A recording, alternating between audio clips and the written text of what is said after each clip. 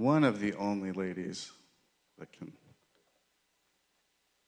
tolerate this sort of thing.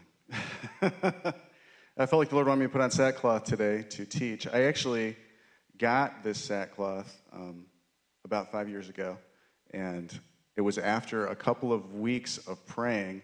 One morning, I woke up, and I have devotional time that I usually spend in the morning, about 4 a.m. to about 6 a.m., and usually I would come to a 6 a.m. prayer set, and the Lord told me He wanted me to start wearing sackcloth, and this was 2017, February of 2017, and I said, Lord, that seems pretty presumptuous to go get your own sackcloth and throw it on. I said, if you want me to wear it, you have to give it to me.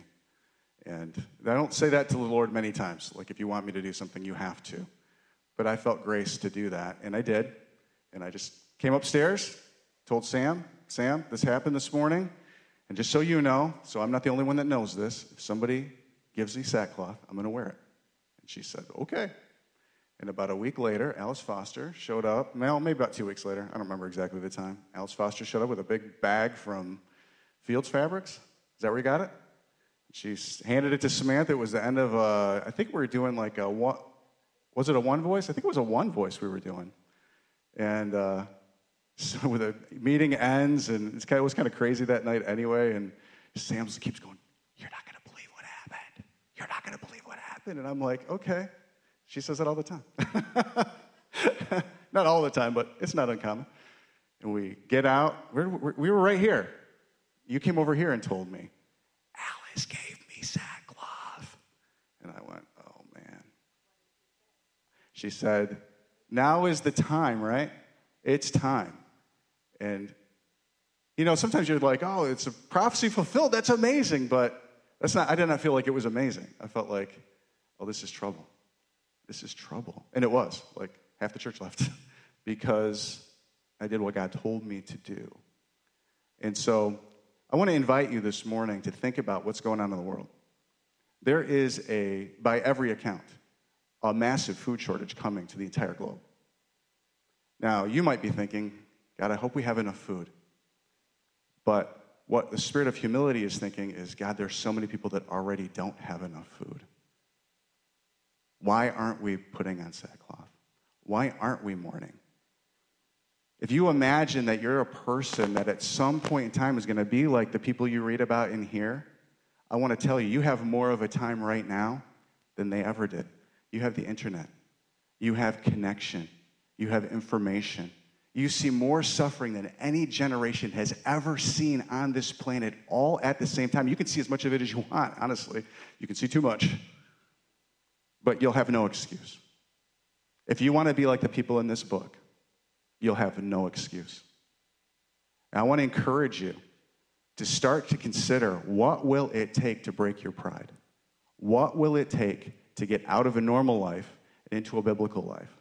How much does Jesus need to shake in your life to get you out of a normal life and into a biblical life? Because that's how far He's willing to shake you. Now, this week, I got shaken to the point where I failed. My faith failed. And I've been saying since 2017, actually, I'm just going to let it roll off my back. Whatever comes my way, I'm not quitting. I'm not going to quit. No matter what comes my way, no matter how much rejection touches me, no matter how much false accusation touches me, no matter how much pain this causes, I'm not going to quit. And this week, I quit. I reached my limit. It was it. I cannot do it anymore. I cannot successfully carry a cross. And I told a couple of friends that, like, I know what it is. It's the cross, and I just don't want to do it anymore. I can't do it anymore. Like, it's too much. And I told Jesus it's too much. Like, whatever second place gets, whatever fifth place gets, whatever it is, I don't know. I didn't get first place. I know that. Whatever the consolation prize is, I guess I'll have to take that. Jesus, I cannot do this. And He said, finally, Tom, finally, you came to the end of yourself. And He said, you never could have done it. You were never going to do it. All your mantras of this is it until the end, He's like, that's you, not me. You're staying the course no matter what. He said, that was you, not me. He says, I finally found the end of you. I can't do it. You can't do it. This is the mistake Peter made in Gethsemane. He was like, I'm ready to die for you. And Jesus is like, you have no idea what you're even saying. You don't. Your spirit's willing, yes, but your flesh is weak. And it's very easy to take spiritual truths, believe them, and in arrogance, let your flesh rise up above them. Do you see how evil that is? To take a thing from the spirit, believe it, and then rise up above it in your flesh. That's what I was doing. I've been doing it for years. And I've been attacked many times. I've been lied about many times. I've been misunderstood many times. And I was just like, I got the kind of personality that can take it. I had a very interesting mixture of relationships when I was a kid and parenting and, time away with my grandma. Like, all kinds of weird things are unique to me that left me with a grace for physical strength to let people say the craziest things to me and let it roll off my back. I could just do it until I can't. I just can't do it anymore. And the Lord in his grace has showed me my strength to just kind of love people that were treating me wrong. It's actually my weakness. That's my weakness. And my true strength is to say, Jesus, I need to hide under the shadow of your wing. Like, I can't do it. So if you feel like you can't do it, I just want to pray for you. I feel like the Lord, he's glad about that, actually. But he will do it for you.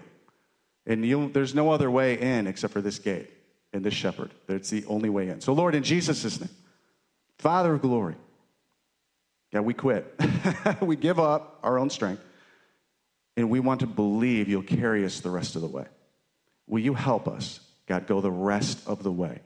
We can't finish this thing. We can't keep the course. We can't stay the course. But you can. Release grace into this room. In Jesus' name, amen. Okay, I'm going to continue talking about praying with all prayer. Now, this message is the end-time war against corporate prayer. Yes, sir. No, you're good.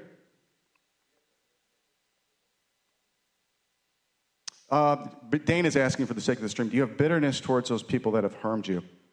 And I will say, sorry, I got something going on. I will say, I have had bitterness off and on. It comes up, it rears its head sometimes. But I've had a lot of grace to forgive. And I've actually learned to see the pain, that hard things that have been done or said in my life. I used to think, it's like a piece of popcorn or something. From last night. That's kind of gross. Got it. I used to think that I had a hard childhood. And what I came to realize is that my dad had a hard childhood. And that I didn't have a hard childhood relative to a bunch of people I met later in life. Like as I got into college and I got married and met you and worked, everybody has a hard life. Like everybody has a hard life. And I started to see that those things were coming from a place of pain. You know what I mean? And so I think that when I have gratitude for the fact that I don't have to feel the right feelings, say the right things, that I can actually just wait with the Lord, it softens it, In 2017, when I put this on, and my kids were like, how old were the kids? I think Jonah was probably about 15, Noah was about 17, and Luke was about 13. It was a really hard time to have your dad walking around like an idiot, And the church was kind of a big part of the church was upset about it, or confused about it anyway. A little part of the church was upset, a big part was confused, and my kids were the part that was confused. And so in that mix, it made me really angry, like protective of my kids, and like I got to do this thing that God supernaturally made available, and I want to do it. I want to be faithful, but I also don't want my kids to lose faith because of me. And Psalm 69 kind of lays this out. David's like, don't let people be ashamed because of me. He says, zeal for your house has consumed me. And so I think, Dane, in the mix of all of that, it's very difficult to not get bitter, but it's also very glorious to find out that you can get delivered from it. And so I laid here in this room. So we did the sackcloth thing, and then there was the reason I was telling you this story about this, is there were the 10 days, the very first 10 days. And I literally laid in that row of chairs, and David Kine I think he was over here doing something. And I think it was just me and you in this room, and I am moaning. Like I'm telling Jesus, you got to get this bitterness out of me. I am so bitter. I am so angry that this has happened. And he took it out. Like he just took it out. And I'm over here, I'm laughing, and David's like, what's going on? I think you were digitizing something. I can't remember exactly. But, yeah, so I think being bitter, if you stay in it, is bad. If you get delivered from it, it's good. Does that answer your question?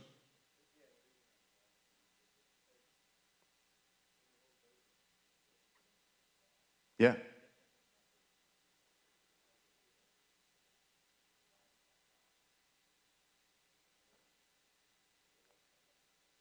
Yeah, absolutely. So what Dane's saying for the sake of stream is when you hold bitterness, you're actually holding bitterness against God. And this is true.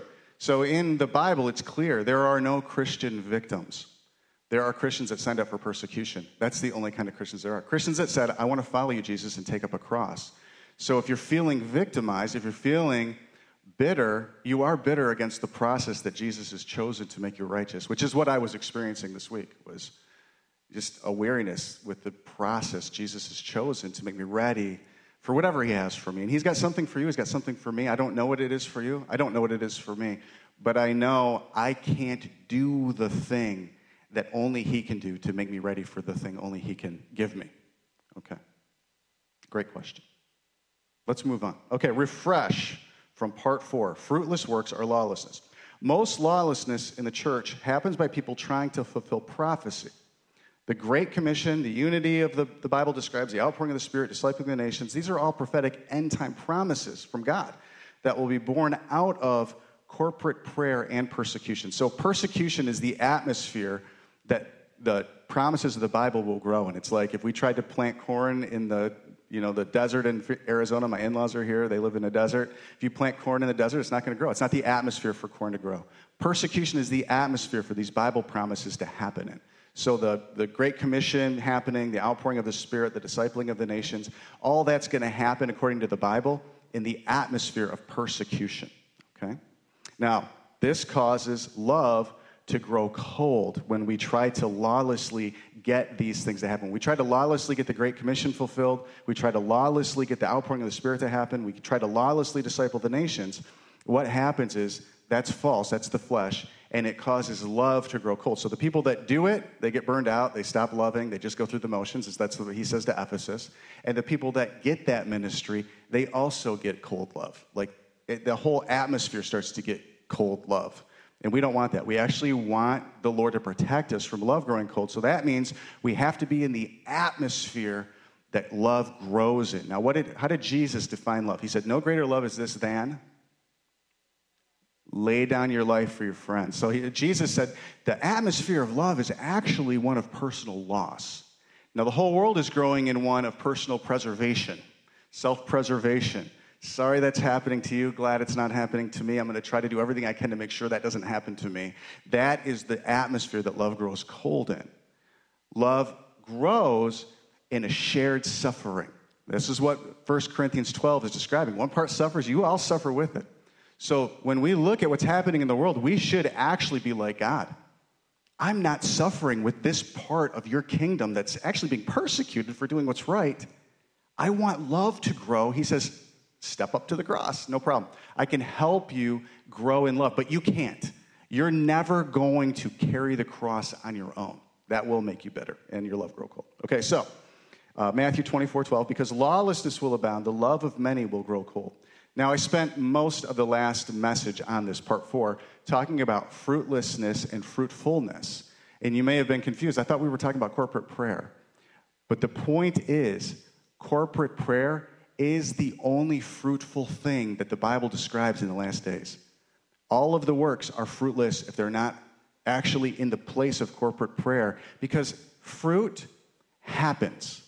You don't grit your teeth and pop fruit out. I mean, if you can do that. Let's go talk to Vince, because he's kind of interested in fruit. But I think Vince would tell you, fruit actually kind of happens in this amazing creation miracle process where I kind of take care of the plant, and the fruit happens, right? And you don't know how much fruit there's going to be. All the fruit is stuff that happens, not stuff you do. This is the big mistake, in my opinion, that the church has lost, is thinking fruit is something you can do. You can't. You put yourself in the atmosphere where fruit grows, and fruit will grow. If you don't, it won't. Okay, and if you're moving around all the time, fruit's not going to grow. So corporate prayer is the atmosphere where fruit grows. It's the fruitful place.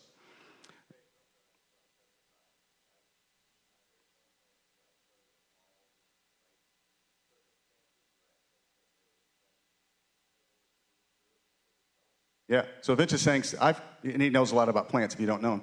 He's put some plants in the exact right conditions and they don't produce fruit. And the Bible is clear that that's true for us too. Like the seed gets scattered. Some of it on good ground, some of it on bad ground, some of it doesn't produce fruit. And that fruit production is entirely up to you. Do you open your heart to this truth that you can't do fruit, that you actually have to abide and let the fruitfulness happen? It's because of what Tatum was singing. Jesus is going to get all the glory. Nobody else is going to get the glory. He's the one who paid for fruit to even happen. Without Jesus and his sacrifice, there's no fruit, nowhere. I mean, no one's getting saved is what I mean. No one's getting healed. No one's getting delivered. And so if you're like, if I just do this, this person will get saved, you're Antichrist. No, if I put myself in this position to abide in the vine, Jesus is going to save people, then you're part of his body. But if you're like, if I do this, this person might get saved, what you don't realize is that is the very fine line between Antichrist and Jesus Christ. Antichrist will be the closest thing to Jesus Christ without the leadership of the Holy Spirit. He'll be the best guy at the thing. You don't want to be the best guy at the salvation thing, or the best guy at the proselytizing thing, or the best guy at the praying for healing thing. You want to be the best person at the abiding in Jesus, the Mary of Bethany. So that's what we were talking about last week, was Mary versus Martha, that reality. And this is what he's calling us to as a church, and the church globally, to the bride. He's calling us to actually calm down, abide in him, and then let the fruits of righteousness start to appear around us. Now, Dane, at Abriel's graduation party yesterday, he was telling me a story. He went, do you mind if I tell the story about golfing? Yeah, so he was going golfing with a good friend of his and a guy that I know, and it would seem kind of innocuous, like no big deal. Annie calls him. She's like, she knows how Dane plays golf. I know how Dane plays golf. She wants to encourage Dane, and he's got the phone on speakerphone. And this is Dane's best friend, right? I mean, since childhood. And so he knows Dane super well, and he knows Dane loves Jesus, and he knows he's not ready for the kind of relationship Dane's talking about. So Dane answers the phone, it's a speakerphone on the front seat, and Annie says, Dane, I saw birdies. God bless her, or something like that, right? Is that what she said? And his friend looks at him and goes, what's he say? He laughed. You're going to need a miracle. Dane, what happened on hole number 1? He got a birdie. That is fruit.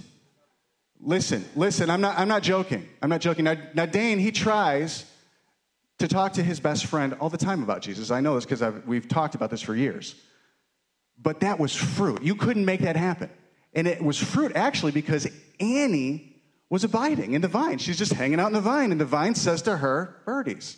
And she's like, I'm going to tell him. I love my husband. I hope he gets a birdie. So she tells him. And God did something Dane can't do and can't do. You hadn't even golfed all year. I know you. If you golfed all year, you might not get a birdie. I'm just kidding. He's such an athlete. He went to state to play professional baseball. He's an athlete. But my point is, he on his way anyway. Yeah. I just love Dane. I'm like, if there was a guy who knew sports and I was it, I would think Dane was awesome. Okay.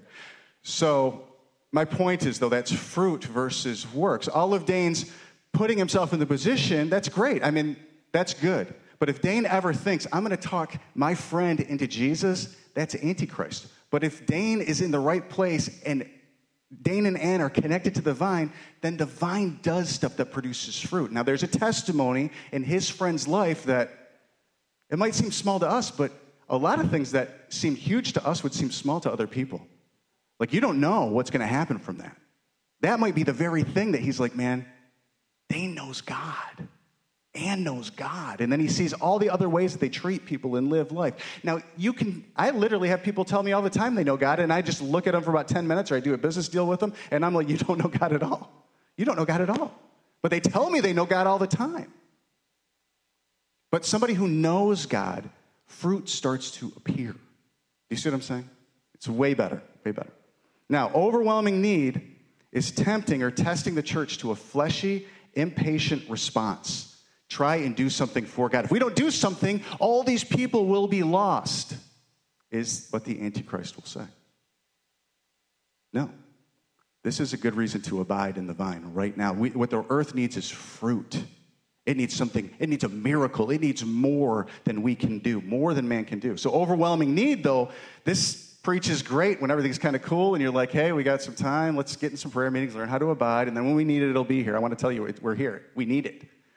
And you don't have time to learn to abide. You have to decide all the fruitless effort is actually distracting people from the place of bearing fruit. Okay? Racial tension, gun violence, COVID-19, Ukraine, famine. You want to see people freak out? Wait till they can't get enough food to feed their family. That's not some imagination. That's the third seal. It's coming. It's here. If you have eyes to see it, it's been here for a while. It's just not in your house yet, but it will be. It will be, and that will be the hardest place for it to be. So, if you have some things in the way of abiding, that's what this is, actually. Do you know that this is fasting? It's fasting appearance. I have a sweet shirt that Sam got me for Father's Day underneath this. Looks dumb, but it helps me abide. It gets something out of the way, what I look like, and it just makes it easier to plug in. Now, you might think, I don't see how that makes it easier, but that's because you never tried it. If you tried it, you know. It actually does make it easier. And the testimony of the Bible is that the whole end-time church is going to be doing this. At Joel 2 prayer meeting, gather together. That prayer meeting is a corporate prayer meeting. Jesus promised to Now, I want to make clear, the Joel 2 prayer meeting is not the Tabernacle of David. They're different. Corporate prayer meetings are not the Tabernacle of David necessarily. The Tabernacle of David is a corporate prayer meeting. It's like not all rectangles are squares, but all squares are rectangles. All Tabernacle of David meetings are corporate prayer meetings, but you can have corporate prayer meetings that aren't Tabernacle of David meetings. And the Bible has tons of them. We see Solomon dedicating the temple. He's like, if we are into trouble and we turn to you and gather together and call on your name, heal the land. That's a corporate prayer meeting. That's not the Tabernacle of David prayer meeting. And you don't want to mix the two. You want to understand there's something special for people that give themselves to the Tabernacle of David corporate lifestyle. There's actually a safety in judgment for the Tabernacle of David, the square rectangle, okay? But rectangles, everybody's going to be doing them. Everybody. Every religion is going to do them. Every religion believes in prayer. Only one religion, ours, believes in actually a God who calls his people to rest while he does all the work. Every other religion believes in prayer so God can tell them how to go do. Because their God's weak. It needs people to prop it up. But our God's not weak. We have the only God that calls us to come and rest. That's what this is. This is actually a form of rest. Rest from worrying about what you look like or what brand your wife got the shirt from the discount place. I love a good deal. Okay. Jesus promised to overwhelm the entire global system. Jesus promised to overwhelm the entire global system. So if you're like, I'm just going to keep working on all these problems for Jesus, he's like, I actually promised to do it so you can't. I'm overwhelming. I'm shaking everything that can be shaken. Jesus is going to shake the Christian religion. That's the primary object of his shaking. Jesus is going to shake Israel out of her complacency and her delusion. Israel's going to shake all of the Bible programs designed to bring in a Great Commission without the Holy Spirit. Jesus is going to shake all of the discipleship that is not based in, I heard the vine say, this is what the vine is saying, there's the fruit. Everything that's short of that, he's going to shake it till it breaks. And so if you're like, I'm just going to run faster, he's like, I'm going to do it till you stop running. That's what he said to me. Finally, you came to the end of yourself. That's what I was waiting for. Now I can do some fruit production in this area of your life. Because I've been praying actually for about 2 months. God, let me see the joy. I got a word, actually. David gave me a word, then Steph gave me a word. Do you mind if I share that? They said, there's a test coming for you. And I'm like, for us, right? And they said no. I mean, I don't know. I can't remember if you said no or not. I think I tried to convince you it was for all of us. And so for about 2 months, I've been like, God, give me the joy in the persecution. I want the joy before the cross. And I can't do the math. I can't calculate the joy. I can't find a good reason for joy. I can't feel the joy. Nobody can talk me into it. I read the Bible verses. I don't find the joy. And I finally just said, God, Jesus, there's no joy in this cross. And he's like, there you go, buddy. Let me give you something you don't have. Let me give you something you can't find. Jesus promised to overwhelm the entire global system. Haggai 2, shake everything that can be shaken, to find out who would pray and who would try to fix the need. Some people will try to fix the need. I'm generally a fixer. But in the last 10 years, God has turned me into a prayer. But generally a fixer, right? I'm asking Samantha. She knows me better than I do. Lawless Christians try to fix what they think Jesus needs. It's no less lawless. Just because you're doing it for him or you think you got a good handle on what this thing is requiring, lawless Christians try to fix what they think Jesus needs. It's a fleshy and patient response to pressure. Amos 9, 9-12. For surely I will command, and I will sift the house of Israel among all nations, as grain is sifted in a sieve. Yet not the smallest grain shall fall to the ground, and all the sinners of my people, everybody say my people, shall die by the sword. All the sinners of my people shall die by the sword, who say, the calamity shall not overtake or confront us. If we just do this thing, we get this thing okay, we take care of this thing, we'll be okay. He's like, I'm finding you. You actually just put a red X on your back. No. We're going to do this, make sure these people are safe. No, I am the only safe place. You're actually making them more in danger. Come and abide with me.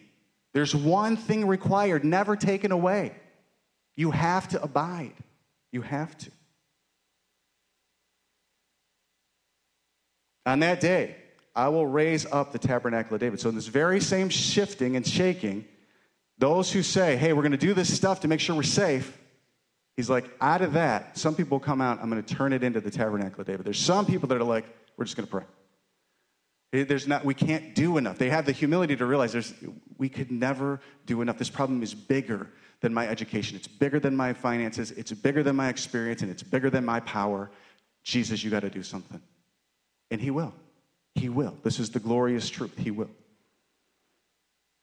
Which has fallen down to repair its damages. I will raise up its ruins and rebuild it as in the days of old, that they may possess the remnant of Eden and all the Gentiles who are called by my name, says the Lord who does this thing. The Great Commission is a fruit that grows from a people abiding in the vine, not by them connecting others. So you could be like, okay, yeah, it's abiding in the vine. I'm going to go get a bunch of people to help him abide in the vine. And he'd be like, you're not abiding in the vine. This was Martha's problem. Martha found Jesus, not Mary. Martha brought Jesus to Mary. And then Martha took a step back and got all distracted doing a bunch of stuff. And Mary abode in the vine. So it's not getting people to abide in the vine. It's you abiding in the vine. That's what produces fruit. And then we talked about the tractor versus driver, and then I give you the Galatians 5 passage about the spirit and the flesh being at war against each other. He says in verse 18, Galatians 5, if you're led by the Spirit, you're not under the law. Now the works of the flesh are evident, which are adultery, fornication, uncleanness, lewdness, idolatry, sorcery, hatred, contentions, jealousies, outbursts of wrath, selfish ambitions, dissensions, heresies, envy, murders, drunkenness, revelries, and the like, of which I tell you beforehand, just as I told you in times past, those who practice such things will not inherit the kingdom of God. This is what Martha was doing. She was actually practicing jealousy, outbursts of wrath, selfish ambition, dissension, heresies. And he was like, that's not going to work. I'm not going to make Mary not do the thing.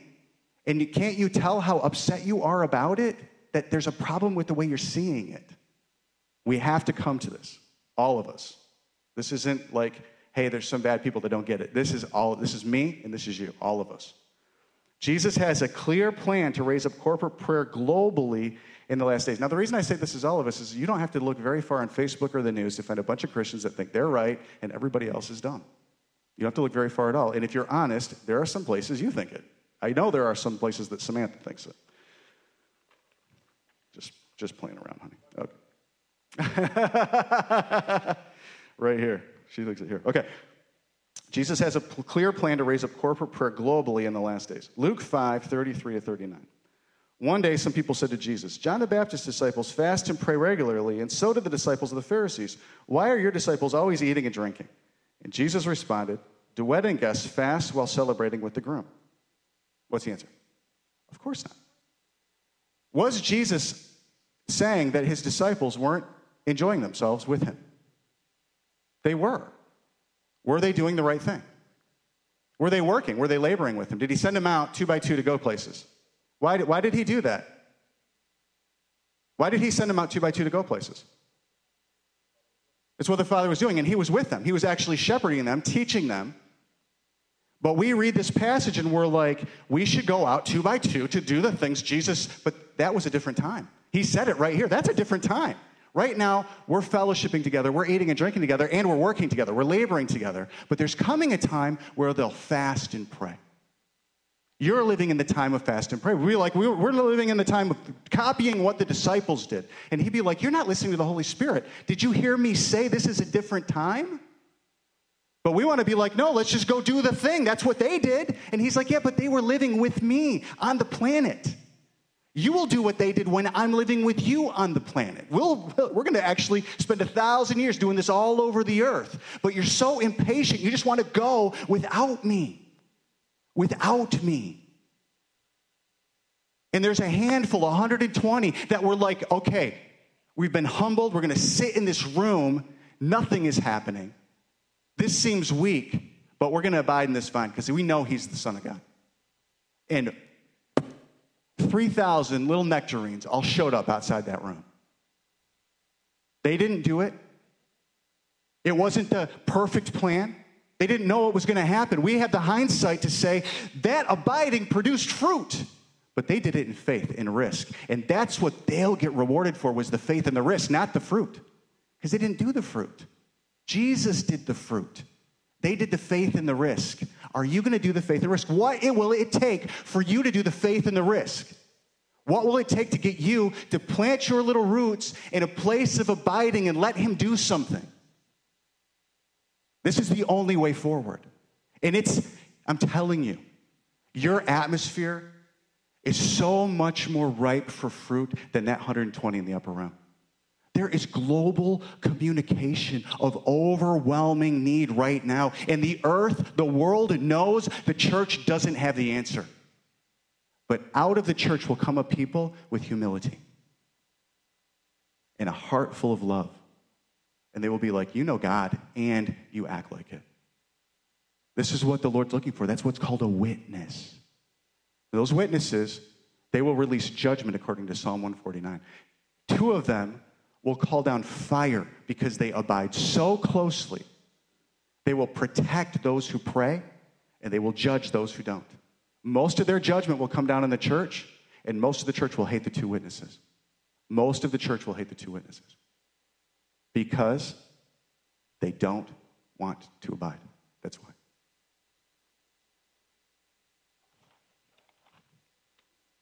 Jesus responded, do wedding guests fast while celebrating with the groom? Of course not, but someday the groom will be taken away from them, and then they will fast. Then Jesus gave them this illustration. No one tears a piece of cloth from a new garment and uses it to patch an old garment, for then the new garment will be ruined. He's saying, know the time you're in.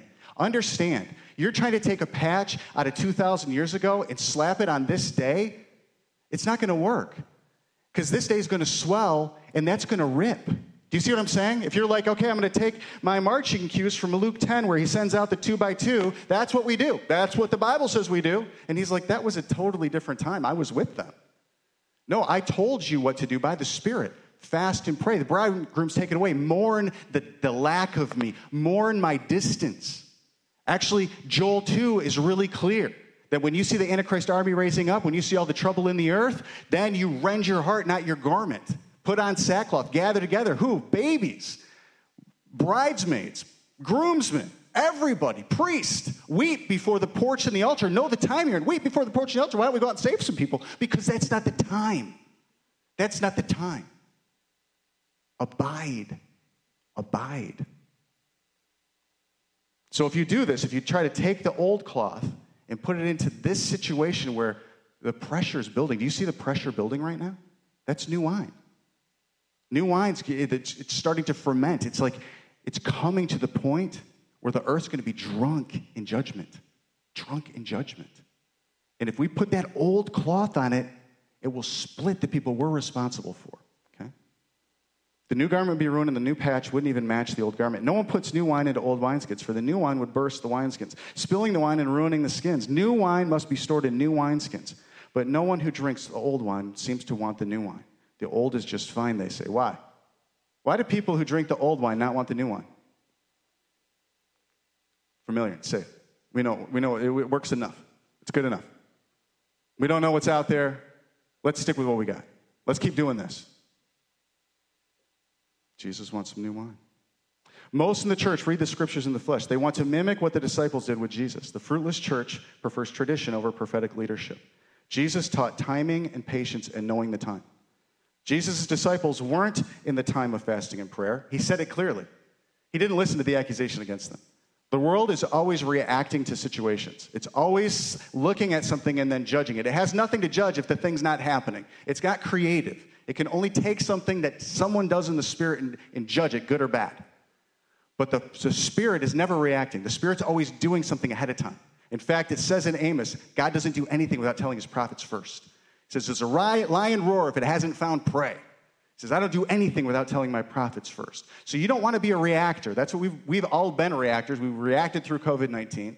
We started to react into the Ukrainian war. And the Lord is calling us out of reaction into prophetic response, into a humility to say, we have got to stop reacting. We must, okay?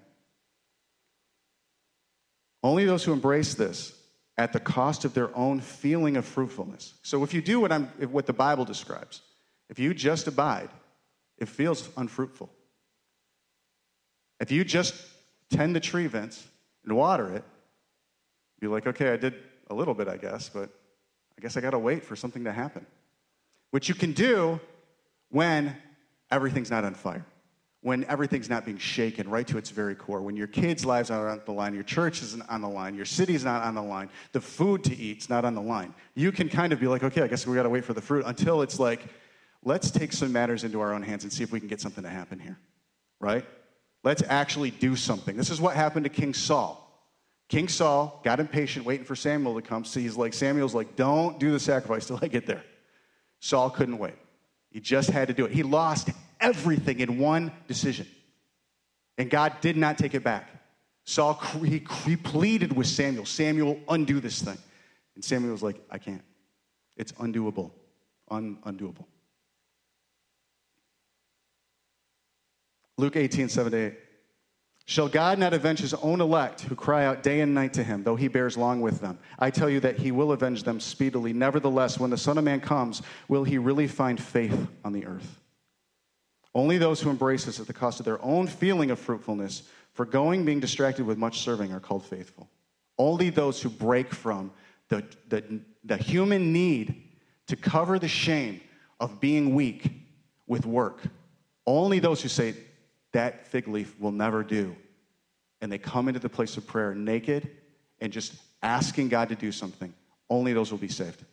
All those who cover the fig leaf of shame with work, they will not be saved. According to the Bible, it's wood, hay, and stubble. It will not last through the fire. What man can do is not enough to save man, is what that means. That's why Jesus paid the price on a cross. So if you're not willing to let him get the glory and cover you, you're not covered. If you're not willing to let him cover you, you're not covered. We have to let him cover us. Faith doesn't feel fruitful until it is. Hear what I'm saying? Faith does not feel fruitful until it is, and then it feels that way forever. Faith doesn't feel fruitful until it is, and then it's never taken away. Faith doesn't feel fruitful until it is. David said it like this: if I hadn't believed I'd see the goodness of the Lord in the land of the living, I'd have lost heart. Faith doesn't feel fruitful until it does. And it's going to. All faith will be rewarded. Even a cup of cold water given in his name will be rewarded forever. Forever. The prophetic fulfillments of what Jesus taught are fruit that grows, not people that goes. Now, timing really matters. I've already said that a lot. Okay, so I'm going to take the last couple of minutes, and we're going to just cover a little bit of item 2. Corporate prayer, and I'm saying just prayer. So right now, I mentioned it last time I spoke, because of the gun control stuff, there's a bunch of people that are like, I don't want to hear your thoughts and prayers anymore. Do something. This is a corruption. This is an invitation to the church to hear people don't love Jesus just praying. Let's add something for Jesus. Do you hear what I'm saying? It's shame. We're ashamed of Jesus. Jesus just prayed. And when people are like, we're had it with just the prayer, all right, a bunch of people that do pray are like, yeah, I get it, it's terrible. Let's do something plus pray. It's gone. Loyalty to Jehovah is now gone. That's called idolatry in the Bible. That's what Israel was corrupted to many, many times. Praying's not enough. Let's do some with the prayer, And what that says is, God, you're not going to do it. Your way kind of stinks. It's embarrassing, and people don't like it. That's what it says. Just prayer is the only thing that will work. And there are some people that will get across that stay faithful to just prayer. There are. A bunch. A multitude without number. Corporate prayer is the main target of Satan's plan to resist Jesus. Every religion prays. Only one prays to a God who is a father and doesn't demand his subjects keep him in power. Only one theology calls the subjects of God to rest in his power. That's it. That's what you signed up for, to rest in God. This Hebrews 10, dwelling in heaven is the biggest threat to Satan. Abiding is the conduit to fruit appearing on the earth. And if you won't abide, fruit won't appear. But Jesus knows some will abide. Some will. And their faith will be rewarded. That's what we just read about in Luke 18, 7-8. He says, will God not avenge his own elect who cry to him day and night? I tell you, he will speedily, but will I find faith when I return? There are some who will abide. Guaranteed. This Hebrews 10 dwelling in heaven is the biggest threat to Satan because if the fruit appears, that means the kingdom of God has come through some people, and Satan cannot withstand the kingdom of God. He's created in the kingdom of God. He was made as one who was supposed to be subject to the kingdom of God. He could never overtake the kingdom of God. It's just a lie. It's just a test, actually. The Lord allowed it to sift out a people that would believe in God forever voluntarily. He allowed Satan a temporary rebellion to sift out a people who would obey God voluntarily forever. Satan could never win. It was never possible. It was delusion. Revelation 13, 5-10. And he was given a mouth speaking great things and blasphemies, and he was given authority to continue for 42 months by God. Authority. Then he opened his mouth in blasphemy against God, to blaspheme his name, his tabernacle, and those who dwell in heaven. The very breath God gives, he will turn around and blaspheme God with it. What do you think God is going to do with that? You think he'll tolerate it forever? No, he will not. Thank you, Tim. It was granted to him to make war with the saints and to overcome them. And authority was given him over every tribe, tongue, and nation. And all who dwell on earth will worship him, whose names have not been written in the book of the life of the Lamb, slain from the foundation of the world. That means if you haven't signed up for slain, you will worship him. If you signed up for protection, you signed up for victory, you signed up for harvest, you signed up for power, you didn't sign up for a cross, you'll worship the Antichrist. He'll give you everything you need to compromise and think you're worshiping what is good and what is right. And you'll get delusion and you won't even know. You won't even know it. You'll feel good all the way to that point where you're like, we prophesied in your name. And he's like, get away from me. You practice lawlessness. All who dwell on earth will worship him, whose names have not been written in the book of the life of the Lamb, slain from the foundation of the world. If anyone has an ear, let him hear. Now, I'm not talking about slain like somebody came and found you with a gun or a sword. I'm talking about you died to yourself. If you're waiting for somebody to come kill you to be faithful, that's not faithful. You die to yourself now. You die to your own strength. You die to your own power, your own ways. That's why he said to me, finally, I found the end of you. I thought I was going to just beat that sword right to the end. Jesus! I felt good about it! And he was like, that's Antichrist. There's a seed of Antichrist right inside of you. And you're doing this all for me, but it's not. It's because you think you can do it. It's Antichrist. All who dwell on earth will worship him. If anyone has an ear, let him hear. He who leads into captivity shall go into captivity. He who kills with the sword must be killed with the sword. Here is the patience and the faith of the saints. Satan divides to conquer. Jesus allows this, dividing to conquer, to sift out the unconquerable. He allows Satan to divide and conquer because he wants to find the unconquerable ones. He wants to find the ones that will just abide. Luke 22:31, the Lord said, Simon, Simon, indeed Satan has asked for you that he may sift you as wheat. What did Jesus say after that? He said, I have prayed for you that your faith won't fail. I'm pulling for you, buddy. What are you going to do, Peter? You going to think that your flesh is strong? Or are you going to come over here with me? I'm praying. Like, we should take a cue from the Son of Man. I'm going to pray, bud. What do you want to do? I'm good, Jesus. Ready to die. You tell me when you're done praying. We'll go get him. Yeah, I'm not joking about Peter. I'm joking about me. Right? Talking about you, too, my friends. Satan sifted Peter by finding his strength for God. Satan sifted Peter by finding his strength for God. Was God Peter's strength for God? No. Peter was Peter's strength for God. Satan was like, perfect. I know how to deal with this one. If Peter would have prayed with Jesus, Satan would have not known how to deal with him. Satan's not creative. He doesn't know what the Father's going to do. The Father would have some fruit somehow. Jesus didn't know what the Father would say to him when he knelt before him and said, take this cup from me if it's your will. He did not know. Joy was set before him that Jesus didn't have before he prayed that. Because he was sweating blood. It wasn't like a kind of fake prayer so that it was good in the book. It was real. He did not know what was going to happen. And you need something you don't even know about. And if you're just trying to do the things you think need to be done, you'll never get the thing you don't even know about and you fail. That's what he was trying to tell him. You don't even know what's going to happen, Peter. You think you know. You're hearing my words, but you're not listening to the Spirit. You're letting yourself interpret what I'm saying with you in a certain place that you're not really at. And I've been trying to show you you're not there. In fact, I told you were Satan a couple days ago. But you weren't listening. And now I'm going to let you fail because I want you. I want you. And I'm thankful he let me fail. I thought that if I failed, I was out. But he knows the difference between immaturity and rebellion. So I didn't want to fail. I didn't want to fail. And he knew. He knew I was going to fail, and he knew I didn't want to.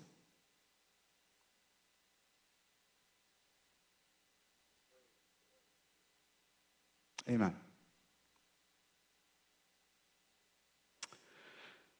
1 Chronicles 21:1 is the story of Satan standing up against Israel, moving David to number Israel. 2 Samuel 24:1 is the Lord actually standing up against Israel and moving David. Now, David, if you pay attention to this story, this is actually the one Samantha was trying to talk about a couple of weeks ago. David was in the middle of this sifting. David was the pawn Satan used and the pawn God used, both. It says God was actually upset with Israel. And so he moved David to number Israel. He'd be like, he's trying to get David. No, he was trying to get David. He's trying to get David into a closer position with Jesus, which he did. But he was using David, the faithful one, the man after God's own heart, because he was upset with Israel. So you want to understand, things are not always linear. This bad thing happening to this person might just be because of you. It might just be because of you. And so Israel got the tabernacle of David because God decided to move David, and Satan decided to move David because both were after Israel. And Israel got the tabernacle of David. Isn't that amazing? And David became king of Israel forever. So God worked all things for the good of those who love him, but there was a lot of bad stuff that happened that God was like, that's not good just because it turns out in good. I'm sifting everything. I'm shaking everything shakeable to find something unshakable. It's actually being prophesied in this prayer meeting over and over. I think Smyrna prophesied it. I think Tatum prophesied it.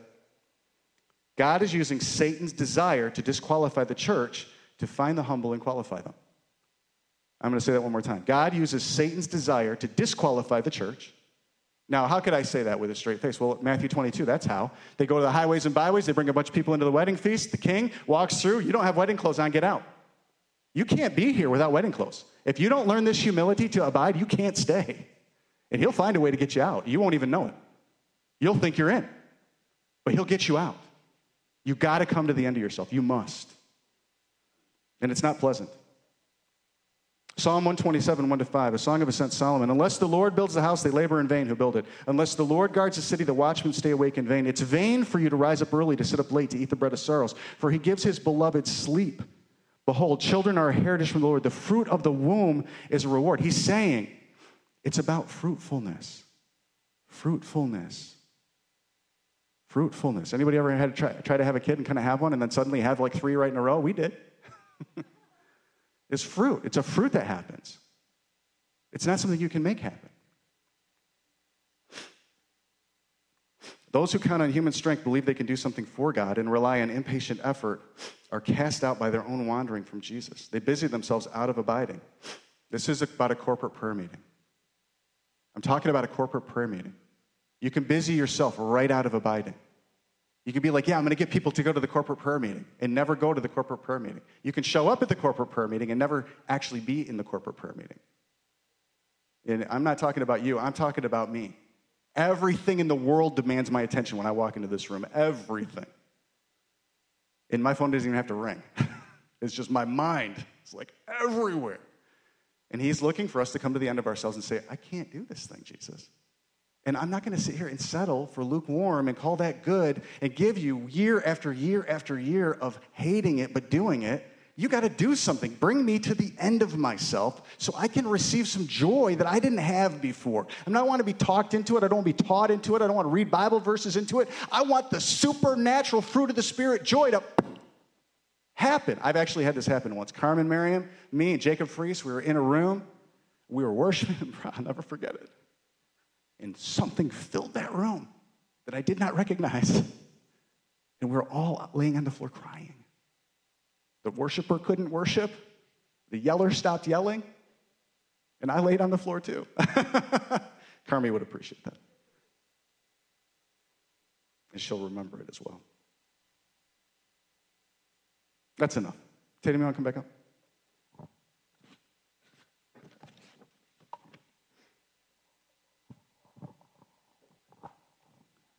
Do you want a night to remember?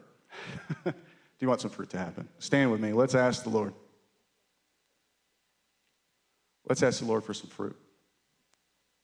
It's a good time to be alive. It's a good time to be in Light Hop. It's a good time to be in the house of prayer. The Lord's shifting everything, not just my wardrobe. He's shifting everything. It's going to be good, I'm telling you. I'm more excited today than I have been in years. Holy Spirit, in this room, we want to feel your presence. We want the fruit of the Spirit. Some of us, Holy Spirit, we're lacking patience. We want the patience. Some of us, Lord, we're lacking joy. We want the fruit popping of joy, God. Some of us are lacking self-control. We don't want more of us trying to control. We want self-control, the fruit one. Some of us are lacking gentleness, God, and I am definitely one of them. I want the gentleness, not covering something better. Let the wind of your Spirit blow through this room, Jesus. Let the fire of the Spirit rest on our heads, Jesus.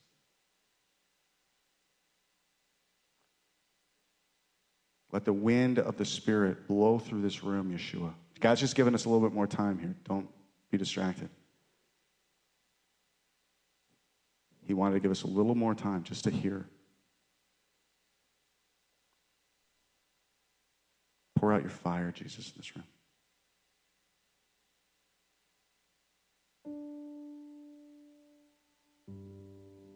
More. We're asking for vision, Jesus. Faith feels unfruitful until it is.